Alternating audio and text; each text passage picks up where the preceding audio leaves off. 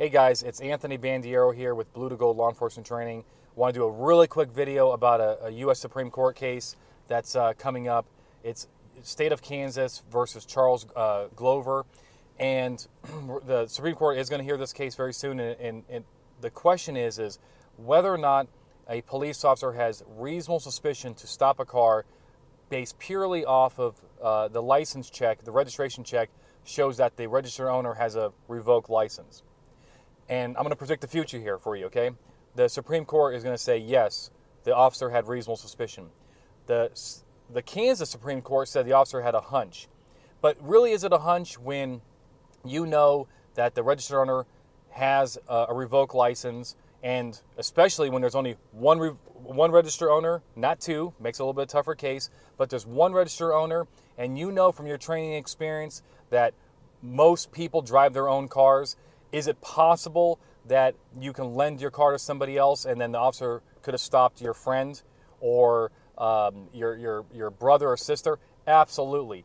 But that's not what reasonable suspicion requires. Reasonable suspicion requires the officer to articulate facts or circumstances that will lead a reasonable person to believe that criminal activity is afoot, right? The afoot is from Terry versus Ohio, but it's a fancy way of saying that you can put your finger on something. You can say, look, Judge, this is why I stopped this particular car. It wasn't a hunch. I believe that there's a good chance, a fair chance, at least reasonable suspicion standard, that the driver is the registered owner and therefore has that revoked license. A hunch would be, hey, I heard that a person driving a white Escalade has a revoked license. Oh, look, there's a white Escalade. Let me go stop that car. That's a hunch. You can't stop that car because you have nothing to put your finger on that this is a person driving a suspended license or revoked license. So the officer in Kansas, I think, did a great job.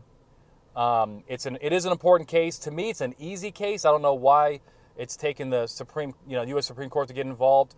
I will say before I leave off, some teaching points here is that this maybe could have been avoided if the officer put in some more facts and circumstances. For example, that if the revoked license is for a male, that he believed that a male was driving. It didn't appear to be a female.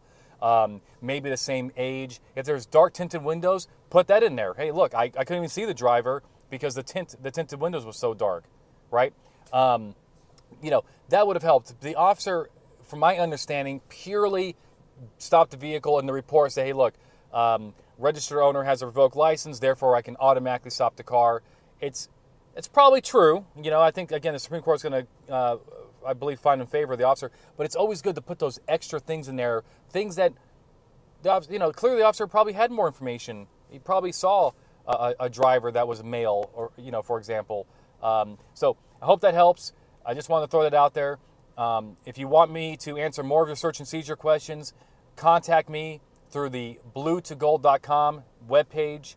Also, if you're interested in having me come out to your agency and teach you and your fellow brothers and sisters advanced search and seizure law, do the same thing and contact me. Be safe until next time.